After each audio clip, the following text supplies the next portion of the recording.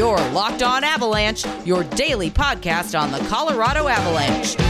Part of the Locked On Podcast Network, your team every day.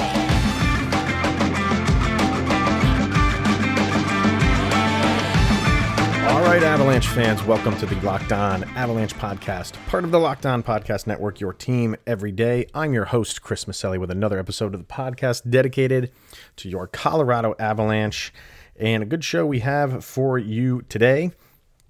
First, I want to mention Nolan Bianchi from the Locked On Red Wings show reached out to me, and we might be doing a crossover episode or two, depending on how long it goes. Sometimes those crossovers can go a little while. So we're kind of setting that up now. Probably happen in the near future. Might be the end of this week or early next week when that is released. So wanted to throw that on everybody's radar soon. Why not go back and revisit one of the best rivalries in sports, definitely one of the best rivalries in the NHL ever. So that is on the docket. First things first, follow the show on social media outlets, LOPN_Avalanche. Follow on Instagram, Locked On Avalanche, and send any questions, comments, concerns, opinions to lockedonavalanche@gmail.com. Today we will be looking at Joe Sakic finally has been given some recognition as the top GM in the league by NBC Sports. We'll be talking about that. Today is a very special day. If you follow me on either Twitter or Instagram, I've been doing this thing looking back 25 years ago today, when Colorado moved, or when Quebec moved to Colorado, that first season in Denver, winning the cup. So I'm going back, and every time there's a game, I'm posting just the stats of the game, score, stats from both teams, goalie stats, penalties, all that stuff. Today, if you're following me on there, there'll be something up that is not necessarily a Avalanche story, but it will be soon. Today, 25 years ago, is the last game that Patrick Roy played for the Montreal Canadiens. This is when he had that god-awful game against Detroit, gave up 9 goals in 26 shots, and was pulled after the 9th goal halfway through the second period. And, Patrick Roy does not let his feelings be quelled, to put the term lightly. And he made a couple passes in front of the head coach. The president of the team was sitting right behind the bench, went over to him and said, "I am done with Montreal. I will never play for Montreal again." And then we know 4 days later, he was traded to Colorado, and the rest is kind of history. So today, 25 years ago, was when the ball started to get rolling with Patrick Roy and his eventual landing spot in Colorado. So what we're going to do is next week, because he actually got traded on the 6th, which is a Sunday. So next week will be Roy week, and we will be discussing Patrick Roy and everything he's meant to Colorado. And, the trade, we'll talk about that, his big moments in Colorado, and just everything Patrick Roy. So again, if there's anything that's on your mind when it comes to him, send it to me, lockedonavalanche@gmail.com. But if you haven't really gone, if you've never seen that video of the game against Detroit, definitely go give it a watch. It's interesting. It's very interesting. And I think if you haven't seen it, I have the audio from a news organization and I don't know who they are. I wish I could give them credit, but it was up on YouTube, and there's a voiceover, but they don't say who they are. So I want to play that. It's a quick couple minute video, and then we will kind of discuss on the other side. So here's that couple minute clip of the very last game Patrick Roy ever played for the Montreal Canadiens, which happened 25 years ago today. December 2nd, 1995. A night that was supposed to be routine for Canadiens goalie Patrick Roy was anything but. Now in the corner, taken by Lariana. Makes a pass. Lariana cuts in. What a stop. Rebound score! Igor Lariana. And the Red Wings lead it 1-0. Gives it off. Fedorov tried to tuck it in front. It was blocked. Picked up Lariana. And they score! Kozlov was all alone. He's wrapped up. Able to get loose now. Kozlov. Yes. Score! Patrick Roy with the arms up in the air said, I can't see it. Boy, there's nothing worse than that. When a goaltender does that, it's like he's blaming his defense for it. Cross ice. Eisenman wins it for a score! Stick on the ice. And it's Wayne Johnson makes it 5-1. This building's in shock. With the Red Wings up 7-1, Roy's frustrations reached a new level after receiving a sarcastic cheer from the Montreal Forum crowd. Fedorov 65 feet. Wow, the save gets the center. Baby, look at him. Oh, boy. Patrick got the hands up in the air. That's not the thing to do. No. Lariana behind the net. Sends it out to Fedorov. Scores! Sergei Fedorov. Bingo, bango. Here comes the hook. Have mercy on me. After allowing 9 goals on 26 shots, Roy was finally replaced midway through the second period. As he made his way to the bench, Roy brushed past his head coach, Mario Tremblay. He then confronted team president Ronald Corey with the message that he would never play for Montreal again. Patrick Roy leaned over and spoke to the president of the Canadiens organization. You can bet that's going to draw some questions after this hockey game.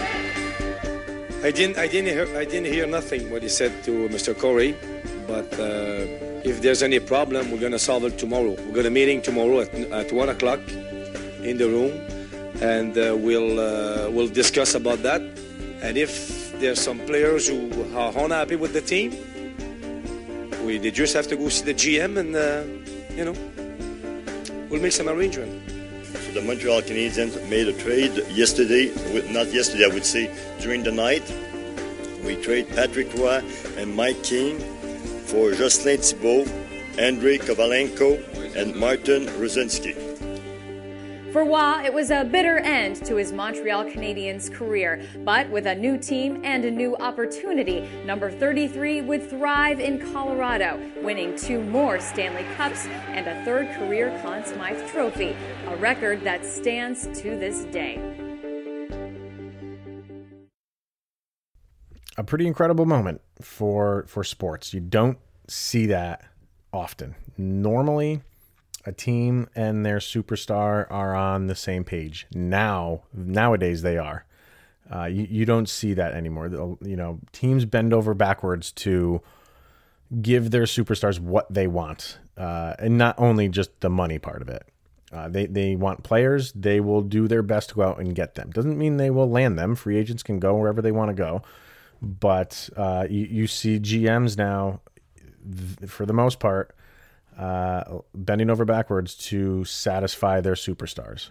And some people say the writing was on the wall for this a while. Colorado had tried to obtain him during that offseason, heading into that season. It didn't happen. And they Montreal and with Roy and the head coach, apparently they didn't really get along, although when they did play together, and apparently they were roommates together. I don't know how that relationship went back then, but for whatever reason it soured, and that was the last straw. Why you don't take out a superstar when they're having a bad day, that happens quickly. If an all-star goalie is not having a good day, you take him out before he gets embarrassed. And that didn't happen. And Patrick Roy got embarrassed. And he was going to let Montreal know, I don't stand for that. Should he have played better? Yeah. When he did that, go out. I actually have the picture up of him kind of egging on the crowd when he made a save. Basically, a shot was taken from the blue line. And he made a save. And the crowd kind of gave a sarcastic roar. And he kind of lifted his hands up in the air like, yeah, I can still do it. So it was contentious during the game, and it boiled over after the game. And they suspended him. right after that game was over. 4 days later, he's on Colorado. So not the most memorable thing that he wants to be known for, but I don't think he really cares too much. That's his ego. Do I think he feels bad about it? No, I don't, because people remember him for the Stanley Cups and the amazing goalie that he was before they think of that. They will think of that and it will get brought up, but it gets brought up on the anniversary, not daily. So this is where it all started, where the ball started rolling the Colorado Avalanche way when it came to obtaining Patrick Roy. And like I said, next week will be Roy week, and we will focus on Patrick Roy, the good and the bad. And that'll be next week. So definitely tune in for that. Right now, before we go to break, we are going to hear from our good friends over at Built Bar and their new product, Built Go. Talked about Built Bar a lot, and we have also talked about Built Go all the time. If you're the type of person who works a desk job or a 9-to-5 or even an outdoor landscaping job and you need a quick pick-me-up, Built Go is the way to go. If it's a mental or physical wall, you can break through it with Go every day. It comes in a 1.5 ounce package. You can put it in your briefcase, in your car, in your desk, anywhere. It's easy to grab, easy to take. It is the best workout gel on the market. It's like a 5-hour energy without the same crash feeling. Plus, it's natural, so it's better for the body. It's like drinking a Monster drink with 1/3 of the caffeine with better results. It comes in 3 delicious flavors: peanut butter honey, chocolate coconut, and chocolate mint. So you can visit BuiltGo.com and use the promo code LOCKED. You get 20% off of your next order. Once again, that promo code is LOCKED. 20% comes off your order at BuiltGo.com. Joe Sakic did get the shaft when it came to the GM of the Year award, and was not even nominated. How? One of life's great mysteries. But I guess we can kind of take some solace in NBC Sports coming out with their power rankings of NHL general managers, and to kind of give the top 5 who they have marked as their elites. At number 5, they have Don Sweeney for the Bruins. At number 4, Julien Brisebois with the Tampa Bay Lightning. Doug Armstrong with the St. Louis Blues at number 3. Steve Yzerman at number 2 with Detroit, which some people are up in arms about that, but I get why they're putting him there. That they're not a power team yet, but the things that he's doing and things that he is putting in place is he's setting them up nicely. So I think that's why they put him all the way up at number 2. And the number 1 is Joe Sakic. And the little blurb they have for him is, this is not a team in the NHL, or excuse me, there is not a team in the NHL that is set up for more long-term success than the Avalanche. The Matt Duchene trade could help set up the defense for the next decade, while he has also taken advantage of his salary cap situation to the past 2 years to stack the depth chart behind his all-star top line. I mean, if you listen to the show and you're an Avalanche fan, you know this stuff. And we've talked about it so many times in the past where the Avalanche just don't get that national recognition. And to some extent, I don't care about that. I just care if the Avalanche win, and the accolades from the mass media and the mass fans, that will come as long as you win. If you deserve it, fans will pay attention. But to completely ignore Joe Sakic when it came GM of the Year time is inexcusable to me. And it almost is making me feel like, what's more important right now? Getting an award that's very subjective. Awards across the board are subjective. Whether you're talking about sports awards or the Oscars when it comes to movies, or the Grammys when it comes to music, that the award given for, best picture at the Oscars is because however many people, 13 people sitting in a room said that's the best movie. In the grand scheme of it, all it really is bragging rights. And that's what these awards come down to is, we all wanted Nathan MacKinnon to win it because we wanted bragging rights. We wanted to tell the rest of the league, we have the most valuable player in the league. It's a stature thing. When you win most valuable player, when you win the Heisman Trophy, it doesn't necessarily mean like guaranteed success. It means you were good for that year. And for that year, you can tell other people, you can tell other teams' fans, you can tell friends, we have the best. And that's a big thing. But when you really break it down, it's just a few people saying you're the best. When you have the award that goes to the kind of like the MVP of the league based on players voting, I think that's a little bit more prestigious than the Hart Trophy. And so when you have a news outlet that, is a big one, NBC Sports, they're huge. When they recognize Joe Sakic as being the top GM in the league, does it hold more weight than actually winning the award? No. I mean, that's not going to get you in the Hall of Fame. They're not going to look at the power ranking of NBC Sports and say, Joe Sakic was number one on their power rankings November 30th, the week of November 30th, 2020, so let's put him in the Hall of Fame. It doesn't mean anything in terms of that. At the end of a career, you look at hardware. What hardware do you have? That's what gets you into Hall of Fames and your name up in the rafters and stuff like that. But for the here and right now, I think this is a little bit of a breath of fresh air that, okay, thank God somebody is paying attention outside of the Avalanche faithful, and maybe even people in the division. Like, St. Louis Blues definitely know the Avalanche are set up well.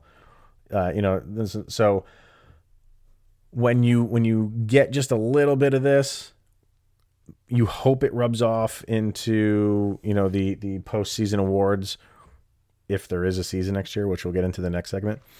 But this does not take the place of actually winning the award and winning those trophies, which, are the most beautiful trophies in all of sports. But it just makes you feel good that, okay, we know he's doing something right. And we are kind of getting tired of just shouting it from the rooftops and having it fall on other Avalanche fans' ears. We kind of want the rest of the league to know that, this isn't just a fluke. This isn't just a team that it's their time. Teams ebb and flow, and they do well, and then they have a peak, and then they come back down, and then they have to reevaluate, reassess, maybe retool, and then they go back up. Where the Avalanche are right now this is not just a flash in the pan team that has just come together for a couple years and are going to make a good run at it. What Joe Sakic has done is exactly what they said in those couple sentences. They are set up for at least the next decade. They really could be if they continue to manage this well. And everything that they have done till now leads you to believe that they will continue to manage this well if they keep everybody where they're supposed to be. All right. So, talking about Joe Sakic, and maybe he'll get an award after next season. That I don't want to say that's in doubt. I don't think this season, we're not there yet. We're not there where it's like, okay, is next season going to happen? Yeah, I think we're still in the field of next season should happen, probably will happen. But there seems to be some cracks in the dam. And when I was saying when they were kind of getting back into the playoffs, when they were coming out with what they were planning on doing for the playoffs, there was a lot of transparency going on between teams and fans, Gary Bettman and fans, owners and fans. I felt like we really knew what the plan was for the NHL. And coming out of the Stanley Cup, going into the offseason, I kind of felt like, okay, we still know where we stand. We have to get through the draft. We have to get through free agency.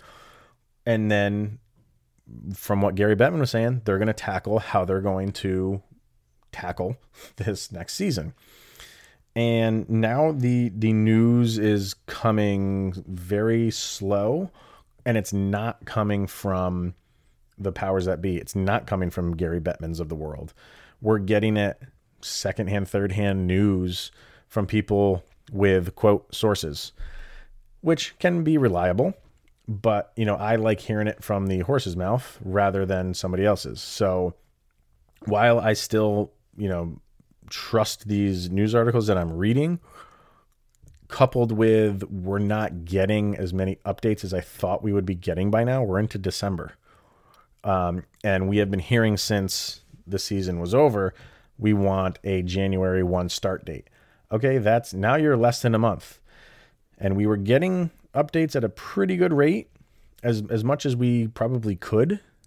Not that it was going to come fast and furious at that point in time, but by now you would think we should have an idea of what's going on. Could something happen in the next week where January 1 is still a possibility? Yeah, but it doesn't look that way. It's starting to look that like the NHLPA and the owners are starting to disagree on how to handle it. And it's all, from what I understand, coming down to money. It's not coming down to the health of players, which I'm sure is in there somewhere. But when you hear about what's going on with the league and the start date, it's about money. And that's an important part. I'm not trying to, say it's not. It's about the owners. The owners went to the players to do this return to play event from last year and said, we need you to take only, it was like 72 or 73% of your pay and put the rest in escrow, and that'll cover the teams. And players were like, fine, we'll do that. But, we need to renegotiate for next season. Owners were like, no problem. This is a pandemic. We've never seen anything like this before. Everything was all in good faith. And now it seems like all of that is out the window. Now it seems like the owners are saying, we're going to lose even more money. So now you have to take even more of a cut. And the players are like, no, we already did that once. We did it once for you because we wanted to get back to playing. We wanted to crown a champion. We did all that. We were good sports during all of it. And now you don't like that deal. So you're going back on it. And now you're demanding more money from us. It's a tough sell. And I don't know what the league, could the league just say, well, if you're not going to do that, we'll just fold. Apparently I don't, the contract the players have, I've heard prevents that. I don't know how, because I haven't really read deep into it, but this could be where the owners lock out the players. We could be heading down that road, and that's a scary thought. If the owners are going to lose that much money, you're not going to get it from the party. You're just not going to get it twice from them. So we're now in, the month where we should have been starting training camp. Not now, not today, but I absolutely thought by December 1st, sometime between Thanksgiving and the start of December, we would have an idea of where we stand. Basketball's ready to go. Why isn't hockey anywhere near where basketball is right now? We were ahead of basketball when it was return to play. We came out with our plan long before anybody else did on a return to play. And now it seems like the NHL is going backwards. And I didn't think I would be saying that because I was very impressed with how they handled the return to play. But that maybe seems like it was an easier thing to manage because it wasn't a full season. Now they have to manage a full season.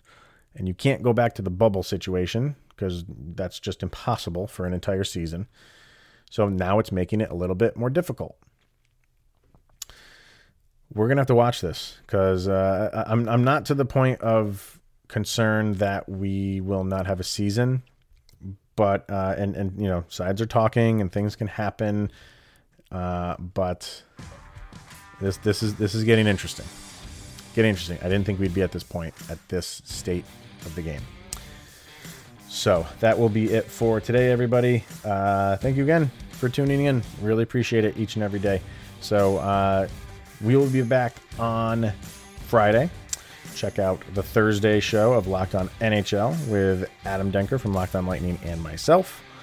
And check out Locked On Lightning every day, because if stuff is happening involving this next season's return to play, Locked On NHL is going to have it. So that will be it for today, everybody. Once again, thank you so much for tuning in, and we will see you Friday. And here's Jovi.